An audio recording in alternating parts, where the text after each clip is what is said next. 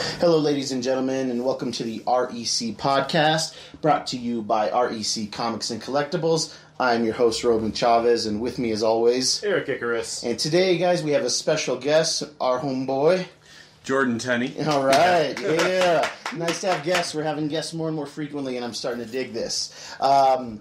So, Jordan, friend of the show, kind of had an idea, a topic that he wanted us to discuss. It was actually quite lengthy, but I found it to be refreshing, something interesting, and if you'd like to just kind of set it up for us. Yeah, so Roman and I have known each other a long time. I worked at the movie theater, and we have long history going to Comic-Con, and I was thinking to myself that now in my new profession as a teacher, how I'm always surrounded by stories. And I thought, and movies are all about storytelling, and it's visual storytelling, and there's emotion, there's plot, and there's, action, and all these different things. And the way I approach my job as a teacher is teaching history, American history. It's still storytelling. It's just a different kind. And I thought to myself, I've always been attracted to really good stories, whether it's in movies and comics, TV shows, and books, obviously, too. And so I thought it'd be very interesting to kind of go into, our favorite stories, what stories that impacted or changed our perspective on things. And I think it's very important to keep in mind that story takes many forms. Mm-hmm. Music is a form of storytelling. Art and painting, sculpture is a form of storytelling. But I think when we talk about comics, TV shows, movies, I think there's a lot of good stories out there. And so I thought it'd be fun to kind of talk about them and the ones we like and maybe some of the ones we don't like. Yeah, no, I completely agree with you. When you did it, it felt a little bit more... cerebral is too strong a word, but it's definitely, something that, we've just been more talking about our opinion, but this felt very focused. So I was really excited, really interested to talk about it because I agree with you too. I watch a lot of television, I watch a lot of movies, and read a lot of comics. So I've got stories to tell. We've got it kind of broken down into some categories, and just kind of what were our favorite stories from comic books, TV, film, and literature. And as our guest, would you please start us off with your favorite comic story that you like? Oh, my favorite comic story. Well, I'm a little, wet behind the ears when it comes to some comics, but my favorite comics have always been Batman. Okay. And the many different Batman titles. For me, though, Hush is probably the one that I read it as a Batman comic, but I didn't read it as a comic book. It just felt it really did feel like a much bigger story, and I was really pulled in, and Thomas Elliot and these different characters that just even some of the peripheral ones that don't have a huge impact on the story. I was very much drawn to the setup and the premise. Yeah. Kingdom Come. I kind of this big where it's it's a limited series, but it's still approachable for someone like me that doesn't have 10, 15 years of backstory with some of the characters. And that's a big thing too, is being able to jump into a story and figure out kind of what's going on and know who some of the key players are and still get a new story that hasn't been done a billion times. Yeah. What about you, Eric? You know this, obviously. I've probably talked about this with you 1,000 times. I'm going to go Born Again from Daredevil. Frank Miller wrote the story, and David Mazzucchelli did the art. Just having, not trying to delve too deep into it, just having gone through a lot of dark times in your life, that book found me at the right moment. This book transcends comic book, fairy tale, storytelling, and kind of delves into, forgiveness. Basically, the story, do you want me to go through the whole story or just give you beats real quick? Give us the beats. Okay, essentially, Kingpin finds out through Karen Page had sold Matt's secret identity to a drug dealer who in turn sold it to Kingpin. And Kingpin was like, okay, I'm going to tear his life apart. And he does so systematically, blows up his apartment, which destroys all of his stuff, his suit, everything like that. So and then Matt has pair of glasses. He has one big glass. I think he kept those in his nice blue puffer jacket. And then, so Matt ends up going crazy. falling apart at the seams, confronts the Kingpin, gets beat down horribly, left for dead. So it's essentially up to Matt to piece his life back together. And, what's amazing about this story is, regardless of your faith, there's a lot of Catholic imagery in the story. And I think it just shows that in all of the darkness surrounding you, there's going to be hope, whether it's your faith, whether it's holding on to something. There's a side story of Karen trying to get to Matt to tell him that it was her that leaked the identity. And there's a really powerful scene in there where, she gets to New York, but the drug dealers are after Karen. They're about to kill her. She finds this heroin needle in her pimp's coat. It's a really amazing story. Yeah. So cheerful. And she's saying goodbye to herself, telling Matt, I love you. She's about to shoot herself with a heroin OD. And Matt comes in, saves the day. And there's a silent panel with Matt comforting Karen. There's no words needed for that. You could just see the fragility on both of these characters and his love enveloping her, like forgiving her. So, another side real quick, it's like, I think the story shows that the costume doesn't make the hero. Because he doesn't have the costume through pretty much that whole story.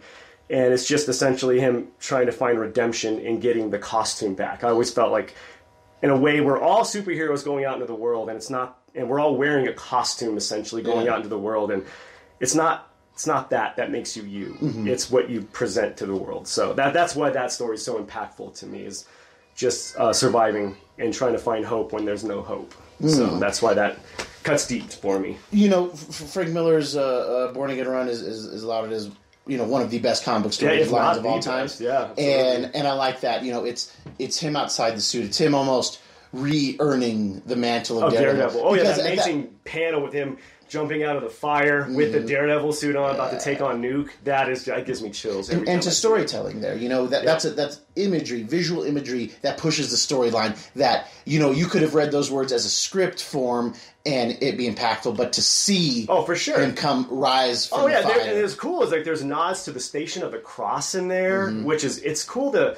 Regardless of your faith, it's really cool storytelling to parallel biblical stuff. Because regardless, the Bible has really awesome stories. Yeah. Regardless, Well, of any comic book character in existence, Matt's religion is paramount. Yes, it is part of that character, and it's not done in a way that it's not ham-fisted. No. It's nothing like that. It is essential to the character. It's a beacon of hope in this darkness. It keeps him. It keeps him there. Yep. Whereas, I guess you would argue that Batman, just like his thought of justice and the fact that people can be really rehabilitated, is kind of what guides him in terms of like why he doesn't kill people because he believes in the system. There you go. With Hush is my absolute favorite Batman storyline. I won't argue with anybody in terms of what they think is the best Batman storyline, but that one's a great introduction into the character. If you were just familiar with him from the movies, from the cartoon as a child, being able to see his entire rogues gallery in a 12-issue run for the most part is just it's so well done. It has beats of forgiveness. It has beats of forgetting who you were and having to remember that. For me, mine's not going to go as deep cuts as yours is, Eric, and Jordan's. I was almost there. I was almost gonna do Hush, but I thought you might do Hush, so I kind of stepped back. For me, as a comic book fan, one of my absolute favorite storylines is very simple. It flies under the radar in a lot of ways, and I've referenced it before in the show, but it's called The Illuminati. It's a Marvel book, and it follows kind of our Marvel's Illuminati of Doctor Strange, Professor X, Tony Stark, Reed Richards, Black Bolt of the Inhumans, and...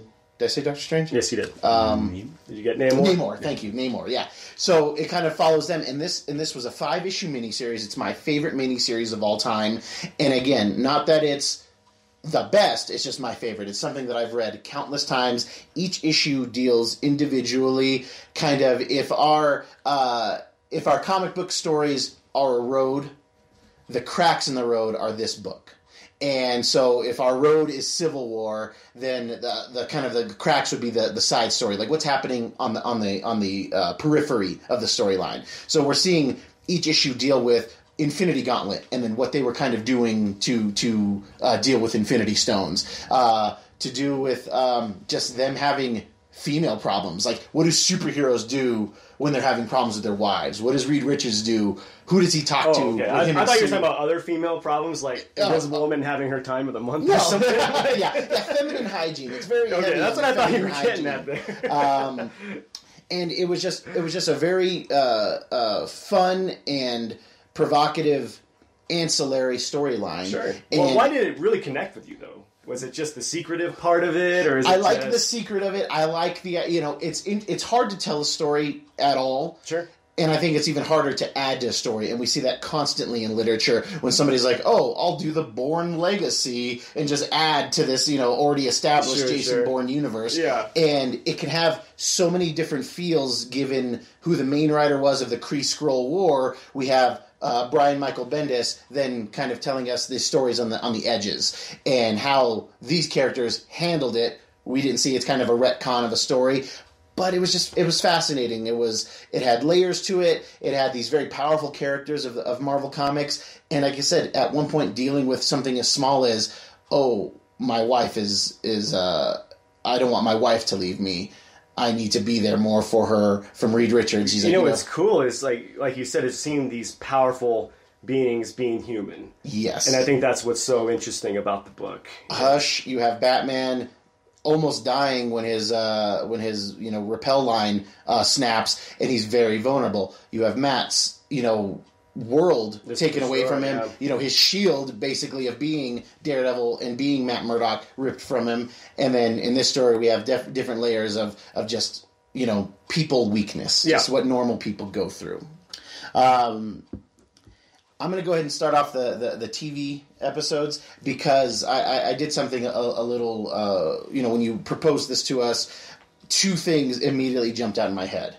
For me, I chose 2 episodes of television that I absolutely, to this day, some of my favorite stuff. From Buffy Season 4, Episode 8, it's called Hush. And it is a brilliant storyline. It is a TV episode. They're normally about 44 to 46 minutes long. These Buffy and Angel episodes, and this one, I believe, there's only like 41 minutes. There's 41 minutes of silence in the episode. And the story around it makes me enjoy it just as much. Where everybody kept telling Joss Whedon, you write the best dialogue, the way people talk, and da-da-da. And he was like, well, I wonder if I can tell a story without it. And in the story, there are these characters called the Gentlemen that come to Sunnydale. So creepy. These rictus grins, and they kind of hover. And what they do is they're susceptible to voice sound. So they have this like magic box that steals the voices from everybody in Sunnydale. And they kind of float through, and they take the hearts of 7 victims. It's just kind of their ritual. And so we have our Buffy and the Scooby Gang having to fight a foe without being able to talk to each other. And it was so interesting to see how to what lengths they would go into, remedial sign language, drawing on a dry erase board or a chalkboard, and seeing them react to each other. And not only react to each other, but a very integral storyline comes. Buffy is dating this guy who doesn't know that she's the vampire slayer, and she doesn't know that he's actually a secret, covert military person who deals with monsters for the government. And it's revealed in this story. And just seeing them deal with this monumental thing in their relationship without being able to express it was just some of the best storytelling, and it had no words. It has like 4 minutes of dialogue or something like that. Just a fascinating way to tell a story. And then another Joss Whedon property was Angel Season 1 episode... it was Buffy Season 4 Episode 10, written by Joss Whedon. And then in Angel Season 1 Episode 8, Eric will remember this. This episode is called I Will Remember You. Oh, yeah. It's written by David Greenwalt and Janine Renshaw. Yeah. This episode was the first time I realized that I could allow a TV show to impact me on an emotional level. Sure. So this would have been... We're in Season 4 of Buffy and Season 1 of Angel. So I'd been watching all this stuff, and I had felt things about the show and about the characters. But in this episode, to sum it up, Angel has left Sunnydale to be, to kind of give Buffy her space. but he's kind of been showing up very little creepily and like helping her in the peripheries, and she finds out that he's been there and she's upset. So she goes to LA where he's moved, and she goes to confront him about, kind of being creepy and like, hey, if you're in town, talk to me. As they're talking, this samurai-looking demon shows up. They both fight it, and as they injure it, and its blood mixes with Angel's, and this blood actually brings him back to life. His heartbeat starts, and he doesn't know what to do with it. He's no longer a vampire. For him, he knows that he's supposed to kind of go through this life as the undead, and he's given this chance. Like, he thinks, I've got this. Well, he goes and tells Buffy. They have this like amazing day. They're figuring out how they can be together, but Angel is no longer a vampire. He has no powers, and he has a friend in the show that has visions, and these visions show Buffy needing his help and him not being able to help her. So he makes a deal with the Fates. Can you make me a vampire again with a soul? They say, we can't do that, but we can swallow this day. Like, this day never happened. Mm. And, oh my God, it is one of the most emotional things where he makes the deal because he knows he has to be there for Buffy. And it's like, at the stroke of midnight, this day will be gone. And he goes and he tells her, and it's like 11:57. And he's like, look, I had to do this thing because I'm not going to be able to help you. And she's like, no. She's like, well, when is this happening? And he goes, at midnight. And she's like, we don't have time. And it's just this beautiful scene where she's just like, we need more time. We need more time. We had the day. And then everything just kind of like flashes. And we start at the beginning of their conversation when she visits him. And we go, the demon comes through. Angel now knows how to kill him right away, kills him right away. And then she's like, so is that it? And he's like, yeah, I guess that's it, basically. And she leaves. And at the end of the episode, I was actually watching it with Eric and another friend of ours, and you just see, like, the sadness, and you feel it. And the episode ends, and I look over, and all three of us are just kind of, like, jaw open, like, wow, that was sad. Yeah. And, like, that's what makes a hero. He gave up his happiness. And I was just like, oh, my God. Like, I was tearing up. It was beautiful. And it was a show about a vampire and a vampire slayer. Eric, you were there. Yeah. How did you feel about that story when you watched it? I could see it on your face. Oh, man. It was crushing. Again, I wasn't an avid fan of both of those shows until I saw that episode. It really, really showed me through and through that you're right. Heroes have to be a hero, and you sacrifice happiness for the greater good, and sometimes you just got to give up love, baby. Oh, man, yeah. It was heartbreaking. Give up your happiness, man. But it was amazing. Good choices. Both great choices. Thank you. What's a TV episode that you really... I picked not one episode, because to me it's one giant episode. It's the first season of True Detective. Oh, God. Written by Nick Pizzolatto. Essentially, this whole show deals with nihilism, apathy, just all the awful things of humanity, and it sums it up by having Rustin Cole's one of the main characters. His character arc is finished at the end of this episode, and he has one of the best quotes in all of TV history where he's saying, what does he say? He says, looks like once it was all dark, then there was light. If you ask me, it looks like the light's winning. Yeah. So it's just him finally embracing hope again after losing his daughter, going through everything he's gone through. That TV show sets up such amazing visuals. You get these awesome H.P. Lovecraft visuals, just through the occultism, and it's just really great storytelling at its core. It's the other main character, Marty Hart, trying to do the right things in the wrong way, basically, and he knows he's not infallible, and he's going to have his side women. He's going to blow up his family because of his compulsions. Yeah, his vices. Exactly, and I like that we say about nihilism and apathy, and guys who have a hard time doing right but still trying to be good in the world. Right, and that's the point of the whole show. Is is everything going to be fine or right? No, never. Yeah. I'm sorry, it's not. Just because I'm maybe a true nihilist, I guess, in a way. But in a way, I find the hope in nothing. Yeah. Because you've got to make the nothing mean something, or you're just going to be lost. And I think that's what that show showed me, man. Yeah. It's just an amazing run in shows. I almost went with Twin Peaks, but it's just too... Twin Peaks is too weird. There. It's like visual poetry, and I love Lynch, but it's too... You can interpret it too many different ways. So, but I guess you can any story. It's all subjective, but that's just too out there. Big tuna. Yeah. Yeah. I don't even like tuna. Yeah. Well, I mean, having this conversation so far and thinking about it, it's made me reflect about how comic books and graphic novels are visual storytelling, but it's a static image.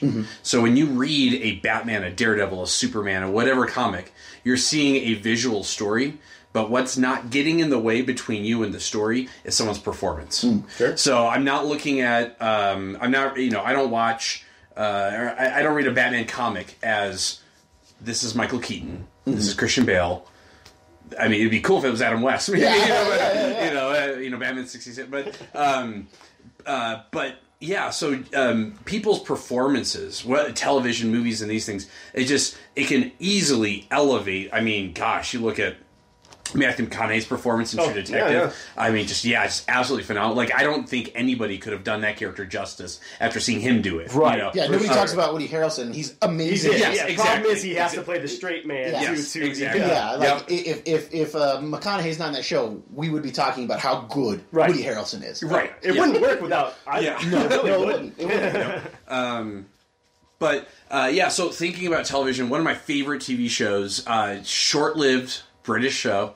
I can kind of see it on Roman's face a little bit. So back in the 60s, Patrick McGoohan had starred in this British show called Danger Man. They brought it to the United States and they renamed it Secret Agent Man. And the theme song, a lot of people know that. So while he kind of made his name and kind of honed his craft on this action show, which is sort of in a way, it's sort of its own type of James Bond story. He wanted to focus on something that told the message he wanted to convey. And he had seen the world in the 60s was moving towards more of this, especially Great Britain, was moving towards more of this collectivist. I don't want to use the term Big Brother because, obviously, it's more Orwellian now than it was then. But he wanted to create a show that conveyed this idea that individuals have value and that the system is never bigger than the person. And so he created The Prisoner. So good. And so in the show, every episode is him. The first episode, which is then kind of recycled into the opening credits, you have a person who goes into his boss's office. There's no audio. It's just the narration. The music is playing. There's no narration or anything. He goes in. He quits his job. He goes back to his flat, his house in London. He's packing his bag, falls asleep. Wakes up, similar looking environment, opens the window. He's not in London, he's somewhere else. And every episode, there's a person with the name Number 2, and some actors they kind of recycle and come back. And so, whether the story is being told in a linear way, it doesn't really matter. But every episode, he's brought to this place, the village, and they have one question for him. And if he answers that question, his life will be easier. And it's, why did you resign? There's something about why he resigned from whatever position he had that he is keeping secret, and they want to know.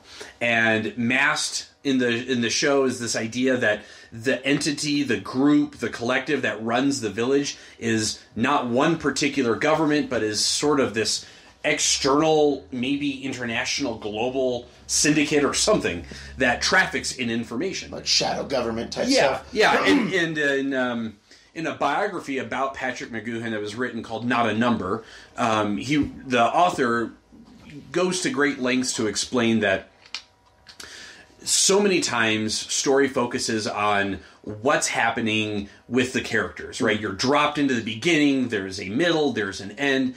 And Patrick McGoohan sort of reflected on the idea of what happens to James Bond when he retires. Is he allowed to retire? Yeah. Does the British government, does Her Majesty's Secret Service want somebody like him with all he knows to be able to do whatever he wants? And so there's kind of this idea, there was this theory that the character from Danger Man was his character. He's only given the name Number 6. Yeah. Never confirm. I mean, it's just, Patrick McGoohan has said that's not the case. Yeah. But it's just kind of one of those sort of TV conspiracy theories. But there is this brilliant, well-done episode called A, B, and C. And in the episode, he wakes up, kind of goes throughout his day and these things, and every episode, Number 6, the main character, he sort of looks for little ways to poke and prod at the people that are holding him. Yeah. He doesn't want to give in to them. He's always trying to hold on to some symbol of his individuality. And in the episode, the village, the people that run the village, number 2, they have this technology, and they have some information. They know that number 6, when he wasn't in the village, had contact with some various people. And they were able to use their computers, and it's 1960s, so it's like real tape and, very big computers, flashing lights. Yeah, exactly, yeah. And using this machine, they can put him in a deep sleep state, and they can project images into his mind. And so their idea is we're going to create an environment in which he talked to these 3 people. And we have a file on this person, we know what he looks like. We have a file on this woman, we know what she looks like. And this third person, we're not entirely sure. And they call him A, B, and C. And so they put him under, they plug in the data tape to A, and the episode now, he's at this party, and kind of, I'm not sure why I'm here, and you don't really know if he knows if it's a dream or not, and he's talking to this person, and come to find out they had been selling their secrets, and they wanted him to kind of join this group of former spies and things, and he resists, and there's a little action scene or whatever. He wakes up, he's got the marks, and he's kind of somewhat remembering something had happened, but not entirely sure, and then it happens again, and he quickly realizes that they're inducing these psychological states in his sleep to make him relive an event and try to find out why he retired. Because all the characters are trying to find out why he resigned. Why did you retire? And so he quickly realizes, this must be the village messing with me. And when all's said and done, C is this masked figure. And we don't really see who it is.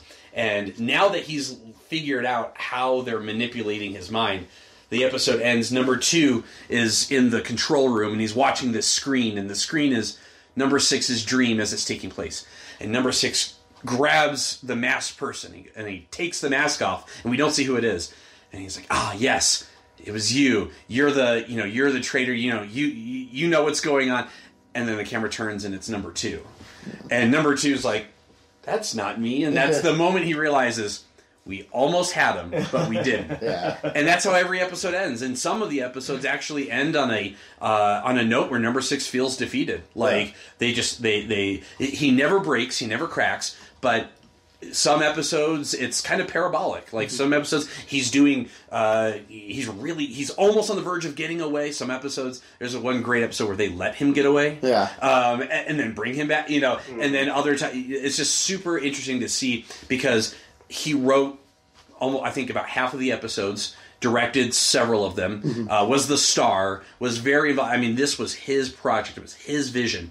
And interestingly enough, a British director many years later would be inspired by it. He wanted to produce and direct a film version of The Prisoner, and realizing it's such a big story to try to put into one film, decided not to. His name is Christopher Nolan. Yeah. and watching ABC, it's like, wow, it's not Inception. Yeah. But it's kind of that kernel idea. Idea of it. Yeah, it's almost like Inception in a way.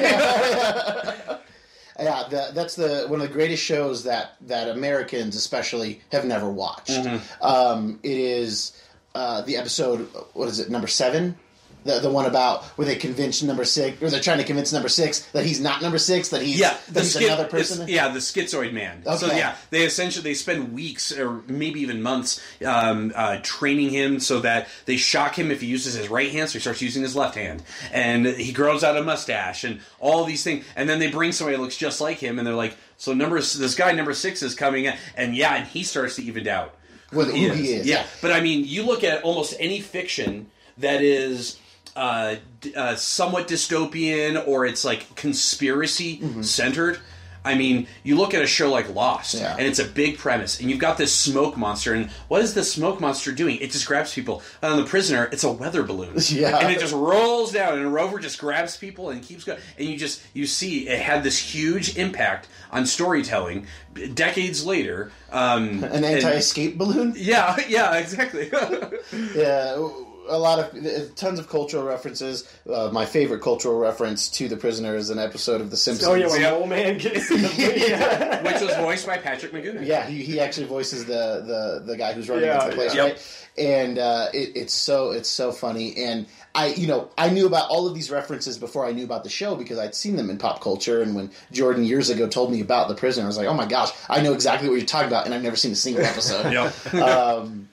Yeah, it's they did a remake of it not too long ago, right? AMC did a miniseries. They did a 3-part miniseries, sort of a retelling. They combined a few. There is a part of one of the episodes is a version of the Schizoid Man. Jim Caviezel is number 6, and number 2 is Ian McKellen. Nice. And very interesting. I mean, similar theories. That is and that's a good example of how an adaptation should never simply just be a remake. Like, I don't want to see the same thing again. Sure. And so they do give you more answers than the British 60s show gave. And, to some people, some purists, they might say, like, oh, well, the great thing about The Prisoner is that you never know his name. You never know why he resigned. You never get very many answers. But while that's a super interesting premise... There's no closure there. Yeah. Yeah. There is an expiration date to a story that doesn't have an end. Very true. Very true. Are you familiar with The Prisoner at all? Outside of okay. Oh yeah, I've seen it. Yeah. Oh man, such an interesting storyline. When it comes to movies, we have all these different storytelling mediums, and I didn't really add anything in terms of like you were talking about earlier, art and sculpture and stuff like that. But I did stick to that kind of comic, TV, film, and then literature. Eric, could you give us what is your favorite film? My favorite film of all time? If you can have that. Maybe the one that you reference. If I'm new to film, sure. I've never watched a movie. Give me the movie that you're like, you have to watch this. Let's go Taxi Driver. Taxi Driver, okay. Yeah. Man, I think all my picks have a running theme here of despair. Yeah, man. Do you need to talk? After we stop, this is the talk. Yeah. This is actually an intervention. This is have you seen it? Jordan? Oh yeah, Taxi Driver. Oh yeah. Okay. Yes, okay, absolutely. Great. Okay. So honestly, what's great about the movie is you are rooting for the villain. Essentially, this guy doesn't really have he has a character arc, but he doesn't change at all. Do you want me to give a quick rundown of this? Totally. Okay. All right. Yeah. Essentially, Robert De Niro plays Travis Bickle. He's a former military army person, and he becomes a taxi driver. He works long hours because he can't sleep. He's an insomniac. Runs into a prostitute who's trying to get away from her pimp. Tries to get into her car. Jodie Foster. Yep. Harvey Keitel plays the pimp. Oh, nice. And Harvey Keitel, before they can drive off, he pulls the prostitute Jodie Foster out of the car, throws Travis Bickle a 20, says, "Forget what you saw." He hangs on to that 20, doesn't spend it. And he ends up falling in love with a woman working for a political guy who has presidential aspirations, basically. And so he his name's Palantine. So he essentially tries to feign interest in this Palantine character to, sway his love interest into liking him. He doesn't really necessarily agree with this guy. He's just kind of spouting off things he's heard. Long story short, he takes this love interest to a porno flick for their first date. She freaks out, runs away from him. At this point, he realizes he's lost everything. He's like, okay, I don't belong in this world, da-da-da-da-da. He's telling himself, I need to give my life meaning. So he starts buying guns, starts training, getting a little more buff to save Jodie Foster from the pimp. It ends in bloodshed, him killing a bunch of these other pimps. And because pimps hang out like all the time. Oh yeah, they have this hotel apparently in New York where they hang out. Hotel de Pimp. Chateau de Pimp. And it ends with him trying to kill himself. Just out of bullets, can't do it. It flashes forward. Jodie Foster's back with her parents. He gets a pardon for all those murders. Jeez. And he's still a taxi driver. He picks up his love interest from the beginning of the film. They kind of have okay, everything's okay, give each other a wave goodbye. And what's brilliant, and this is just a nod to Scorsese's storytelling, is him driving his taxi after he's dropped his love interest off. He looks in the rearview mirror, and the music, the soundtrack, turns backwards. You can actually hear the music score do a backwards take, and it's him like looking in the mirror, seeing something that's probably caught his interest again. Yeah. So it's the music telling you, oh, he's back to the start. He's gonna do this all over again. So that is probably my favorite movie all time. Clockwork Orange is another one, another redemption tale that goes nowhere. The character doesn't learn anything. That's another. We could delve into that a little. He's Alex pretty much doesn't change, and I think the point of the story, I mean, even the title of the book or movie, Clockwork Orange, is, it's something, trying to make something organic mechanical, which they try to do to him. And with his glossies. Yeah, with his glossies, and it doesn't work. Yeah. And essentially, he's the same person at the end of the book, if not worse. So, I like storytelling. I like stories that essentially don't have maybe a happy ending, but maybe a truthful ending. I know people maybe watch movies, read books to escape from reality, but I think I like stories that give a good spin on reality. Okay, you like the reality beats. Yeah, exactly. Okay. So I think just them maybe not learning things, it's because that's their nature. And you can't change the nature of a person, no matter how hard you try. And I think that's what those two movies I think you could shape the nature. Sure. And I think that's kind of what we're going to talk about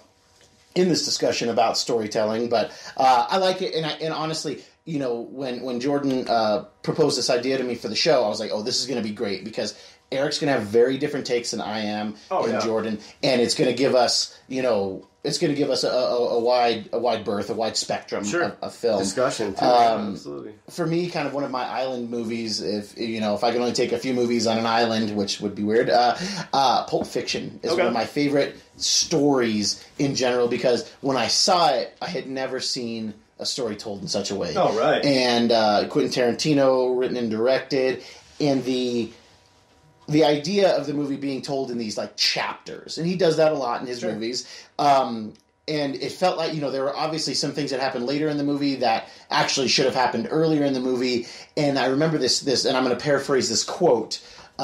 He's like, I don't tell stories in flashback. I'm giving you the information in the time that I want you to receive it. Yeah, there you go. So we have a prolific storyteller giving us a story in a way that we are not used to seeing. Right. Where we have characters who die early on in the movie and then show up again later. Right. But because you can't end with your heroes dead. Exactly. And you can't have, and we just kind of follow, these stories within stories, another type of Inception thing where we're seeing all these characters, and then there's this loose string that connects them all. Sure. Excellent dialogue, interesting action, to say the least. There's not it's not an action movie, but there are action beats. Oh, for sure. And they do nothing but add to the story and not take away from it. Something like a Fast and the Furious, where it's like heist, and then an explosion happens right away. Like, there's no... I think those movies could benefit for maybe having a GIMP in it. Yeah, oh yeah. I would get into Fast and Furious when you can add a GIMP to your movie, you've got something going. Absolutely. You've got something going. So we have a pimp and a GIMP so there far. You go. All right. There you go. Yeah. Do you have a story with a guy who might limp? Fred Durst directed... no. Limp Bizkit joke, if you're listening in the early 2000s. So do you have another desert island, or... it changes. And I think for the time, and given the time of year, they just actually did a Dark Knight trilogy kind of anniversary, and I'm a big fan of Batman. I'm a big fan of Heath Ledger's Joker, but I have to tell you guys, on a quick note, The Dark Knight and The Dark Knight Rises do not hold up for me at all. We talked about that, and I'm in total agreement with that. Ledger's performance as a Joker is still top-notch, but for my money, Batman Begins is the only one that has any legs in that story, and it used to be The Dark Knight was an island movie for me, and it's not anymore. I wouldn't recommend it to anybody. Unless you're going to go that far. Unless they're like, hey, what's one of the best Joker performances, I would say. I think it's got great storytelling in there. The Jim Gordon speech at the end is so inspirational. There's really amazing stuff, and I wouldn't say it's something I would never recommend to anybody. But you remember when your dad gave you a very inspirational speech as your favorite vigilante was riding away into the sunset? All the time, man. Very organic. Very organic. Yeah. Because we have to chase him, son. Because he can take it. Why is this all written down, Dad? Yeah, are you reading this off of a piece of Was that a cocktail? He's always going like this. Yeah. What about the dead district attorney right behind us? He's all, because we can rake him. Yeah. We can rake it. Oh, dang it.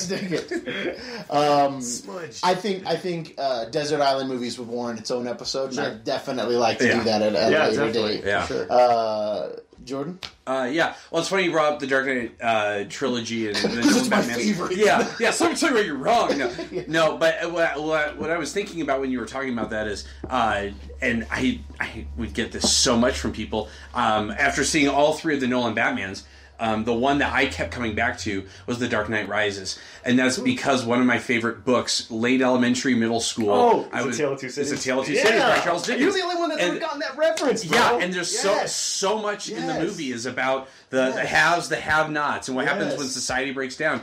And even Commissioner Gordon, at the end, was essentially the last paragraph and a half of Dickens' A Tale of Two Cities in this movie, heavily inspired by it. You know, I mean, if you had to take a superhero character and inject them into a work, one of the most famous works of fiction in the last 200 years or so, that's what The Dark Knight Rises is. Is that what he's saying at the end, where he's like, a piece? I see a beautiful city. It's almost word for word. And the brilliant people rising from this abyss. That's from the end. Even that batten down the shutters, Selena Kyle says, is basically a paraphrase from that book. Yeah, and it's about, the you've got revolutions happening around the world. You had the American Revolution, in which, even though there was violence, it was in some ways more of a gentleman's revolution, where it was slapping each other with dueling gloves. Yeah. There was a modicum of respect. There you go. When you look at the French Revolution, the leaders of the French Revolution in the beginning were then led to the guillotine, and it's the snake that eats itself. Yeah, for sure. Absolutely. And in many ways, we still see that. We see that in society. We still see that in works of fiction. This idea that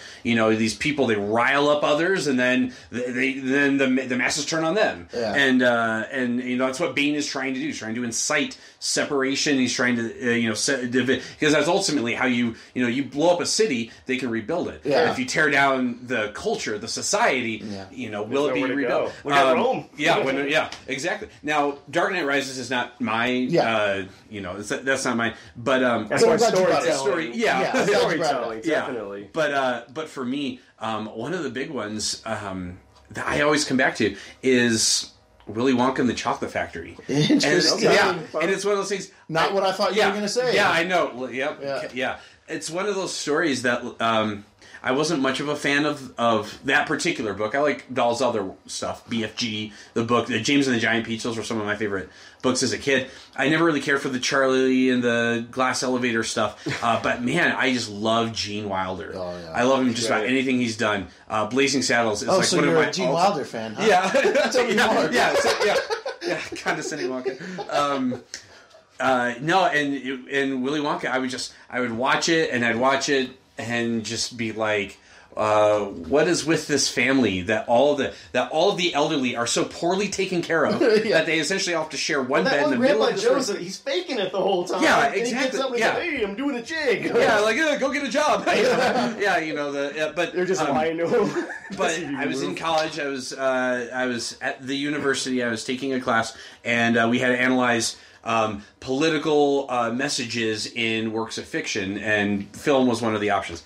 And Willy Wonka was on. I just got home from working a close shift at the theater, and it was on TV, and I'm a college student, so I'm like, I gotta hammer this thing out pretty quick.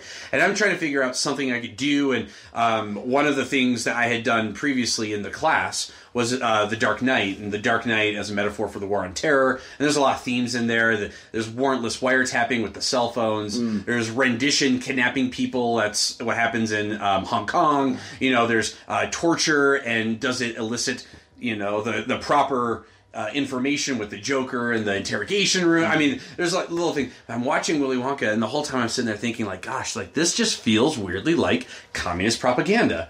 And here you've got this kid who's Charlie Bucket, and he's kind of from the have-nots, if you will, and he ends up getting this opportunity to tour this entrepreneur, this business owner's factory, and see all these incredible things. And I was watching the movie, and I was seeing all the kids as not just, I mean, Augustus, Mike TV, Violet Beauregard, Veruca. I wasn't seeing them just as the terrible kids they were, but kind of what they represented. You've got the glutton who's always consuming. Yeah. You've got the girl, Violet, who never does what she's supposed to, and her dad's a used car salesman, Violet Beauregard, which there's like nothing more sleazy sounding. Calling somebody a used car salesman is like a pejorative term. Yeah, you know? Yeah. You've got Mike TV, who's just absorbing media and like the violence and just unfazed by it all. I mean, he talks about wanting a gun, and the dad's like, not till you're 12. And then Veruca Salt, who's like, me, my, she wants the golden goose. Daddy. Yeah, exactly. Yeah. And then at the very end, when Charlie's given the opportunity to enrich himself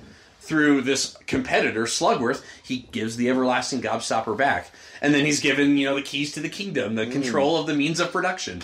It should have been written by Marx, but no, it's one of those movies where there's just so much classic about it. I love the music, and I'm not much of a musical fan. I love the music in it. I love the visuals. It's got weird psychedelic stuff. Every time I come back to it, there's something I either feel has importance that I didn't understand, or there's something where it's just went over my head, and I'm like, what was this even doing in the movie? So...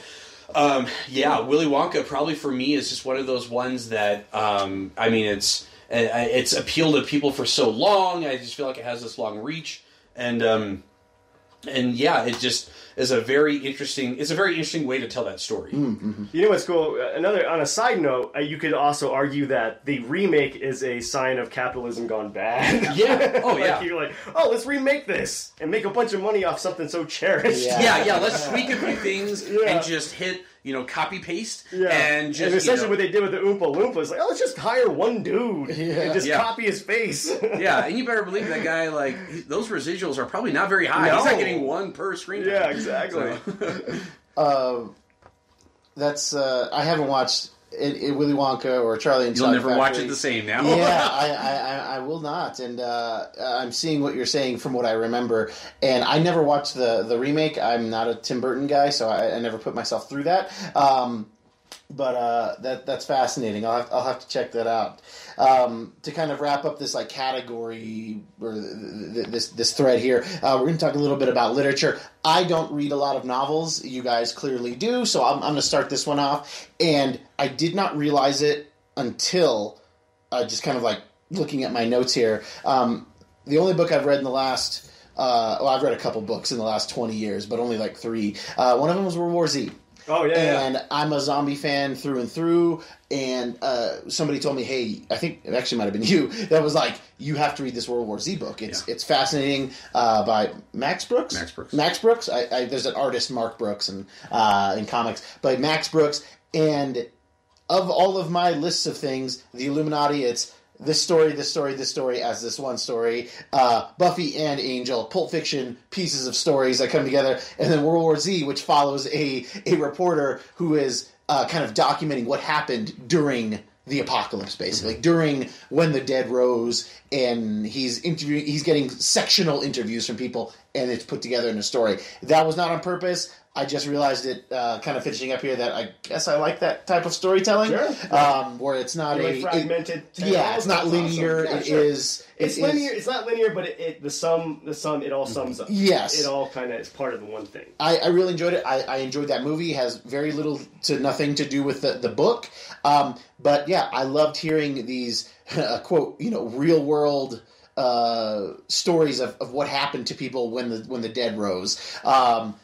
I just thought it was it was a different way to tell the same zombie story that I had read, seen, ingested it anyway.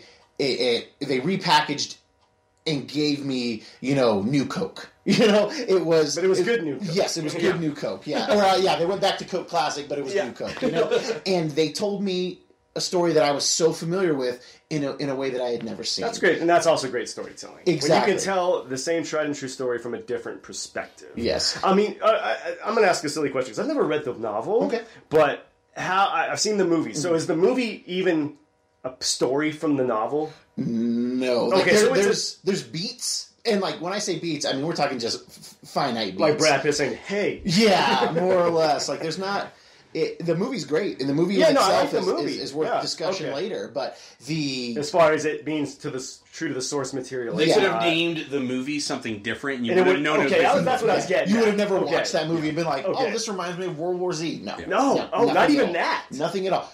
Don't call it World War Z, and don't pay Max Brooks. Then you know what I mean? Yeah, because he's probably like, oh, yeah, good than that. But it's solid storytelling. It's chapters, different people, and their different experiences with what happened to them or somebody that they knew in this apocalyptic moment.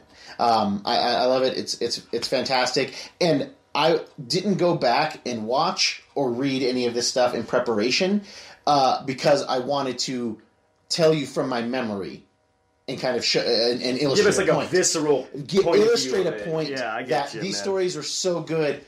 I don't have to go back and reread them to refresh that they impacted me. That's why they're your favorite. I haven't read World War Z in 15 years, and I still think. Well, you were giving me like the Cliff's Notes a couple weeks ago. Yeah. You basically gave me the whole book, like just telling me, dude. Like it was amazing. I wanted to read it. Like you should. You should. I've got it somewhere. Yeah, I'll dig it out for you. Yeah, for sure. Jordan, give us a piece of literature. Oh man, the written word. Yeah. One of my favorites. I come back to it often.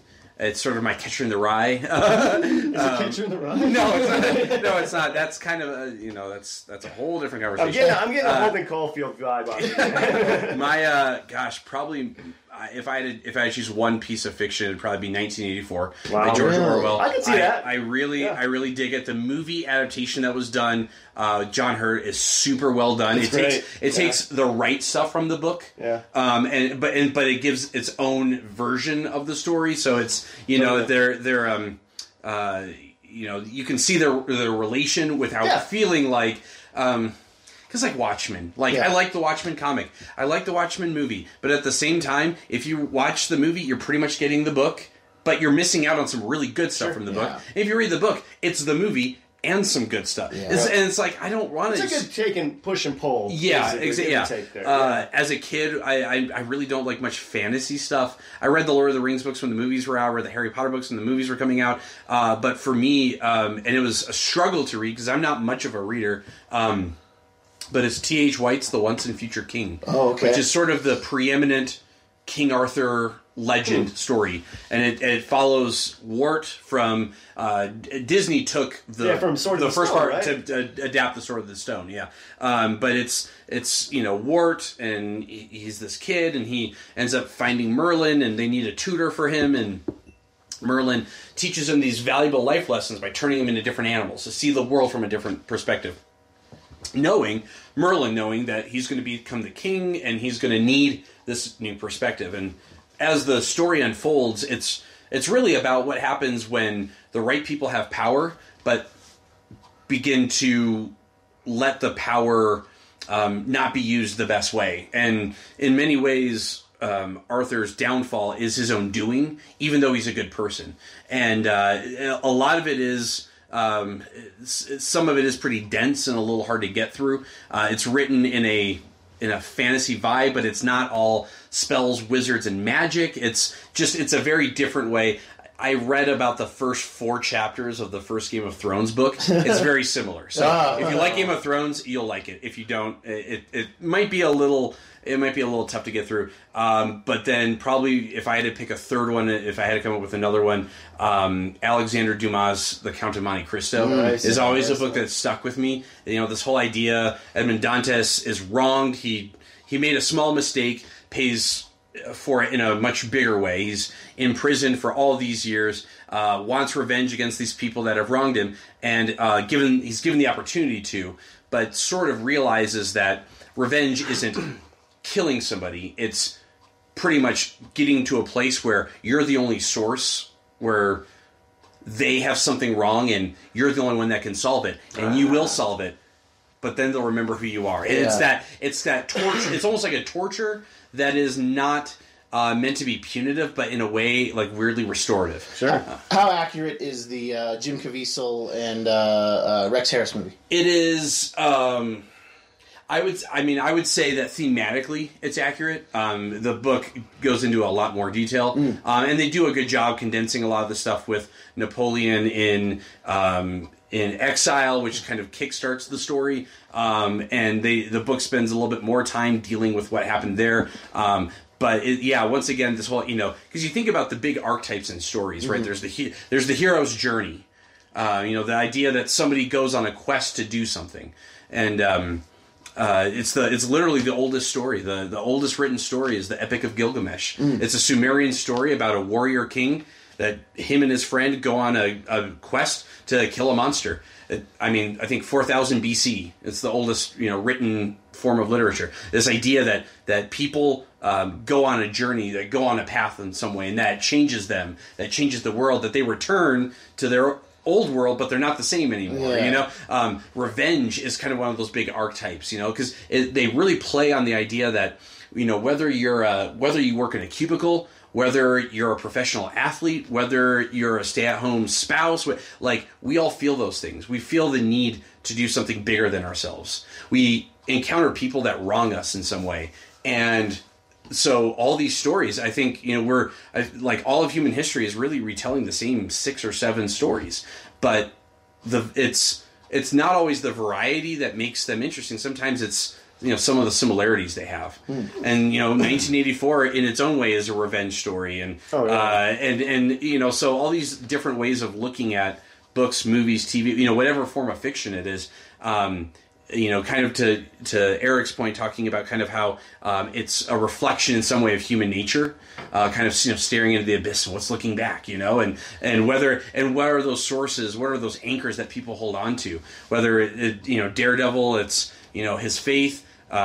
Whether it's Batman with his sense of purpose and justice, whether it's number 6 and it's the idea that he's not a number. The fact that I have something you want is what gives me my value. If I give it, I'm gone. I'm just a number like everyone else. Striving to hold on to your individuality. Yeah, that's what ties you to reality, essentially. Yeah, is that. So I know I get that. That's awesome, dude. Yeah, I totally get that. Do you have any major literary works? Oh, big time. I don't even know where. I mean, it's going to sound funny, but my favorite book of all time is The Great Gatsby. Really? Yeah, everyone thinks that's so odd. Yeah.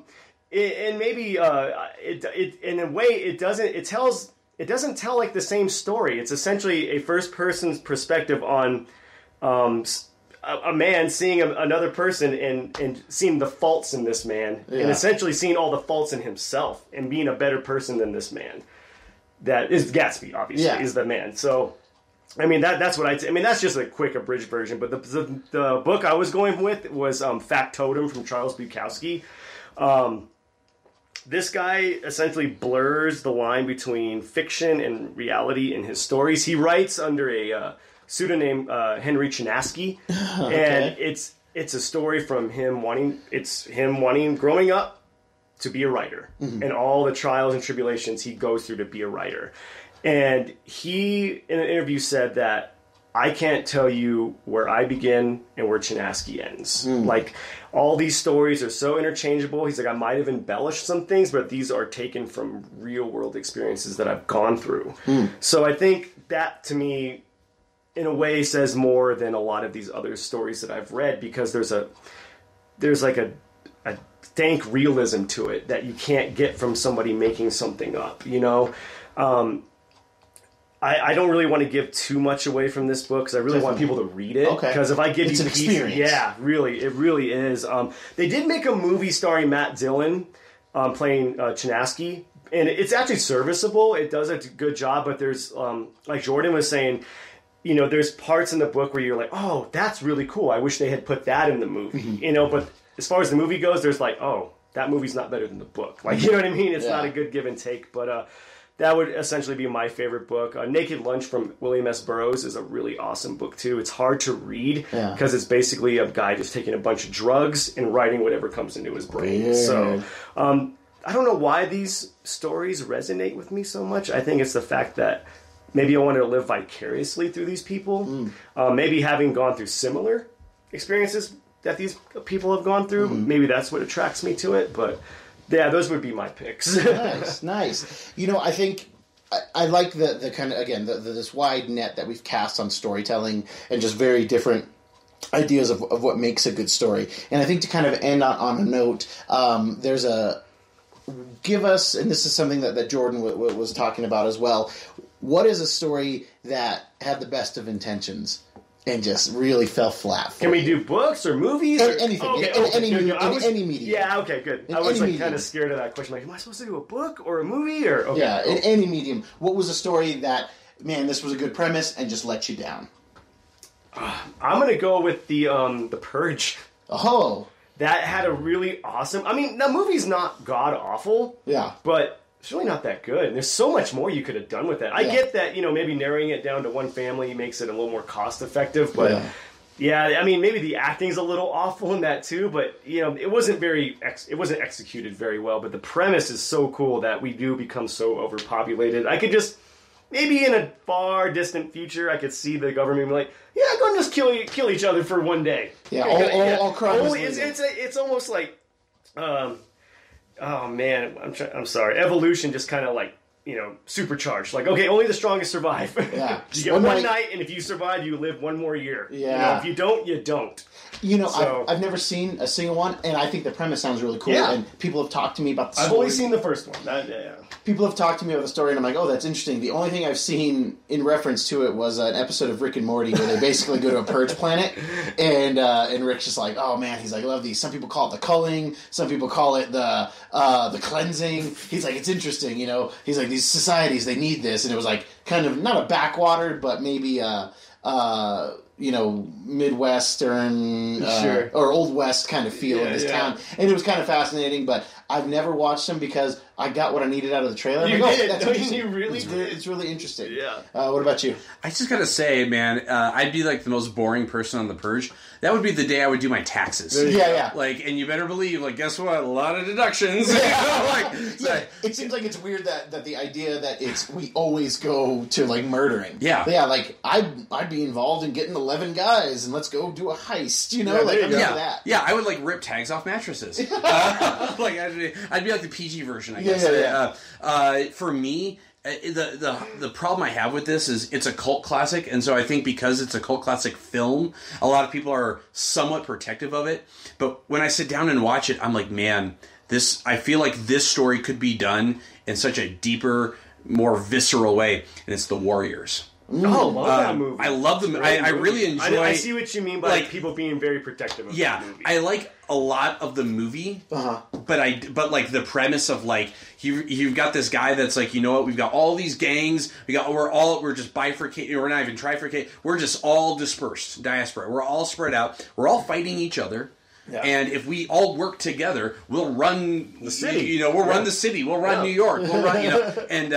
And then these guys they get framed. They're kind of I would say they're almost nihilists in a sense where it's like, well, let's kill this guy and just kind of see what happens. Yeah, exactly. Yeah. And then you've got this small group of warriors. The warriors. The handful of them, 10 of them or so, and it's about. They're at the park, the police raid it, and now somebody thinks the warriors are the ones that shot them, and they've got to get home. And the journey from where they are to getting home is it's some of the members die, some of them get arrested, I just think it would just be super cool to see. I remember there was talk a few years ago about Rob Zombie being involved in some kind of remake or something. I feel like there's some other people that could handle it, but keep it small, keep it isolate, and just this idea that like these guys are out on their own. That some people will help them, some people won't. Their leader has died too. Yeah, at the very beginning, so they're really on their own. Kids. They're all they're on their late teens, and they want to be tough, but I think that would be that, and then also. I about 2/3 of the movie really enjoy it. Lost me in the third act is Interstellar, and it poses a lot of questions. I think it gets a little lost in its own head. It's got a lot of fictitious science going on in there. Yeah, exactly. Wait a minute, what? Stop talking about solving gravity. Yeah. Like, gravity is why I fall out of bed in the morning. Right. Tell me what that means, Michael Caine. Just this whole idea about a man who's his family's experienced loss, but here he's given an opportunity to give his family a future by essentially foregoing his. And what happens when I think there's a weird depthness to the scene where they go to the planet, the water planet, and time is lost there. You know, so many minutes on here is so many years back on Earth, and they talk about how time is a resource. It's like air, it's like water, it's, you know, and that's very true in life. They explain it pretty well. Yeah, they explain it pretty well. Yeah, it's definitely interesting. That is, and I feel like that concept is something that I think is one of the deepest parts of the story. Yeah, and they should maybe explore that a little more. Yeah. You know, maybe that should have been the focal point of the movie. Yeah, you know, and that whole idea that to all of us, time is a resource. For sure. You know, it's all zero. It's finite, man. Yeah, for all exactly, of us, dude. And but then some of the stuff with the third act and the way they resolve the stuff that happens at the beginning, it's just it gets a little Nolan. Yeah, it does. That Nolan science. You get that little Nolan syndrome. Yeah, going. and the thing is there's a lot of Nolan third acts that I like. Yeah. And that one just maybe because of its. Yeah, I don't know. Yeah. And to your point, there's another kind of awesome science fiction movie that had an awesome premise, but then turned into a slasher flick for some reason. Was Sunshine. Yes. Like yes, it had Danny an amazing Boyle. premise, and then all of a sudden it turned into this crazy slasher film at the end. Like, wait a minute, what? I mean, it would have been cool to me if it just turned out to be like the ship breaks down and they all have to sacrifice themselves to get the ship to the sun. Don't throw in that weird guy that looks at I think they were trying to ape Event Horizon a little bit. Yeah, a little bit. You know? But I thought, I mean, up until the slasher point, or slasher point in the movie, I'm like, this movie's so good, well acted, but yeah, then it just kind of loses me. Yeah. Yeah. I have a lot of problem with Christopher Nolan movies. I enjoy them for the most part, but there's always just moments in there. I'm like, I get the feeling him and his brother want to show us like how smart they are, for sure, and that kind of deters from like the art of what they're doing. Mine's a little is definitely less cerebral, but just because it's fresh in my head, and it's these Jurassic World films, Jurassic World, and then Jurassic World: Fallen Kingdom. I literally just watched Fallen Kingdom last week. I was not a fan of Jurassic World. Did nothing for me. Didn't add anything to Jurassic Park 1, and everybody loved it, and that's fine. But it didn't do anything for. I have a problem with let's make better dinosaurs. Let's make different dinosaurs. It's like, no, dinosaurs they're interesting enough. They're interesting enough. Yeah. So I don't need something bigger. Well, maybe that plays to the fact that humans in general just get bored so easily, and then you need to step it up. And the thing is the dinosaurs that were boring killed so many people. Yeah. So if we make them better, they'll kill more people. Exactly. Maybe we make the same dinosaurs and we just make our gates bigger and our fences taller. Yeah. And I just watched The Fallen Kingdom, and it was the first time that I hadn't really thought about it. In the movie, the guy who was apparently John Hammond? Yeah. The kind of the other side to that coin, he cloned his daughter. Oh, that's right. And you said that could have been a really cool premise to the whole movie. Yeah, it was really interesting. Like, I never thought about I never applied this DNA recreating of dinosaurs into like recreating people. It just never dawned on me. Yeah. And it's happening in here, and then they're trying to sell dinosaurs on the black market, and it's just this ridiculous premise on these foundations of Michael Crichton's book and Jurassic Park 1 that just don't make any sense. Like, if you drop me in the middle of either of these films, I wouldn't know I was watching a Jurassic Park movie other than the fact that there's dinosaurs. Oh my god. And, just cool premise, but falls way early in the finish line, just does not cross the line. I didn't get a chance to watch that one. Well, you're not missing much. Yeah, I'm not going to lie to you. You're not missing much. I do like Chris Pratt's character. Sure. I think Bryce Dallas Howard is lovely, but from what you've told me, they're not really the same characters from that first movie. They don't feel like the same characters at all. Characters. Yeah, they feel like completely different people. I think we might. This might be a point which we all might reach some consensus or agreement. I think, in many ways, and I would say in many ways, being the majority of his work, writing and directing, I think one of the people that have consistently come up with a great premise that fails in the execution, with a few exceptions, M. Night Shyamalan. Some of his stuff, I mean, Sixth Sense, I feel like is all great. Yeah, up until the end. Sixth Sense, I feel like lives up to his premise. Yeah, Unbreakable. Unbreakable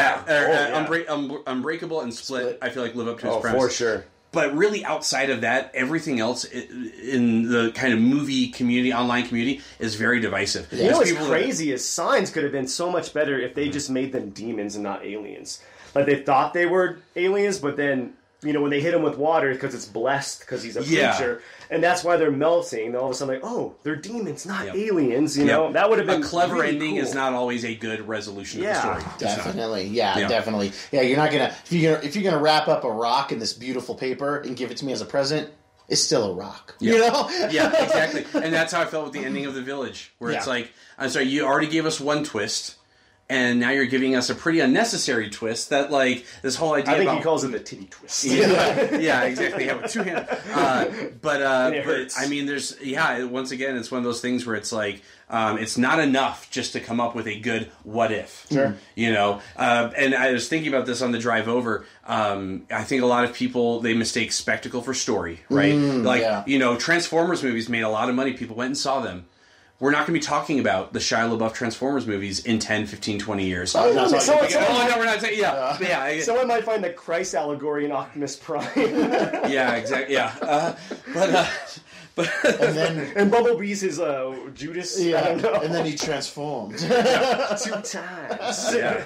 But yeah, it's one of those things where it's like, there's always been this idea that movies as a visual and performance-based medium, how many sequels are the first movie just bigger? Yeah. I mean, Jurassic Park fell into that trap. I feel like Jurassic Park and then Jurassic World kind of fell into that trap. That kind of, and it's once again, it's one of those things where I think it was South Park when they were making fun of Michael Bay, and they were talking about, like, well, tell us a story, and he's like, explosion, these things, and like, that's not, those are special effects, and and it's like, I thought that was story, and that's not doing the quote justice, but I feel like it's the stories, because a visual in a movie, superhero movie, action movie, whatever, you'll think about it, but like, I come back to how a movie made me feel, not what I saw. Well, I think that's what Marvel is doing so great. You do get the spectacle and you get the story. Yeah. Marvel is killing it. And it's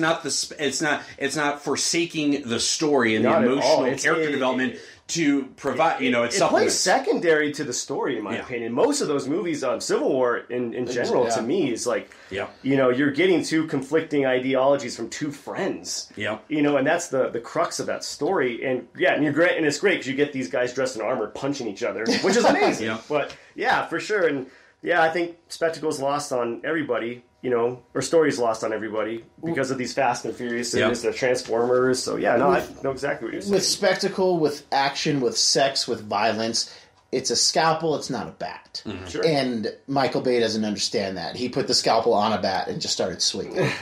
So you have these, they should be the sizzle, not the steak. Sure. Unless that's going to be the whole point of your story. I don't know. What is that Michael Fassbender movie? Shame. That is using all those things you said, basically, and that's the point of the movie. Maybe. I tried to watch that on a plane, and I had to stop it. I was like, I was not aware of what this movie was about. Did you feel a little shame? Yeah, I felt tons of shame. Well, guys, I think that's going to be our show for today. We ran not long, but I think that we hit a lot of the points that we went to. Absolutely. Jordan, I'm so glad that you could come on the show and gave us this topic to discuss. I think it was super fun, as is kind of our fashion. Eric, what did you learn today? I think I'm going to have to rewatch Charlie and the Chocolate Factory. I did not notice all those Marxist ideas, and I'm going to have to attribute a character to, like, Mao somehow. Yeah, there you go. Big Tuna, did you learn something about yourself? About storytelling? Well, to be honest, I had started going through Buffy on Netflix. I got through the first season and a few episodes in the second season. I fell behind. Some other shows came up and that sort of thing. But I've heard you talk about the Angel episode and the Buffy episode. I haven't seen an episode of Angel. And so I'm like, that actually sounds like I want to dig into that. And I totally want to go back to True Detective Season 1. Yes. For sure. Come back to it. I think that...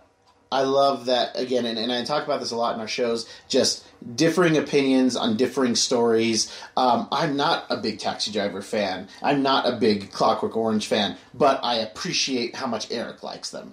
And I appreciate how much you enjoy The Prisoner. I've only watched a couple episodes. I haven't watched the whole, but when you told me about The Prisoner years ago, I was like, I have to watch some of the show. And I did, and I was floored by it being ahead of its time. Way ahead of its time. And I think kind of the theme of storytelling is that The Prisoner's from the 60s? Yeah. And we can still find today in 2019 the motif, the idea that still resonates today. And are we telling the same stories, or is our story growing? Something to think about. Sure. So for the REC podcast, I have been Roman Chavez. I'm still Eric Icarus. And Jordan, thank you for joining us today. I really appreciate that. Thank you for having me. If you like what we're doing, please hit subscribe, hit that like button. You can find us on various platforms. Leave us a review. Let us know if you like what we're doing and things that you might want to see on the show. Definitely. So thanks for listening today, and thanks for joining us.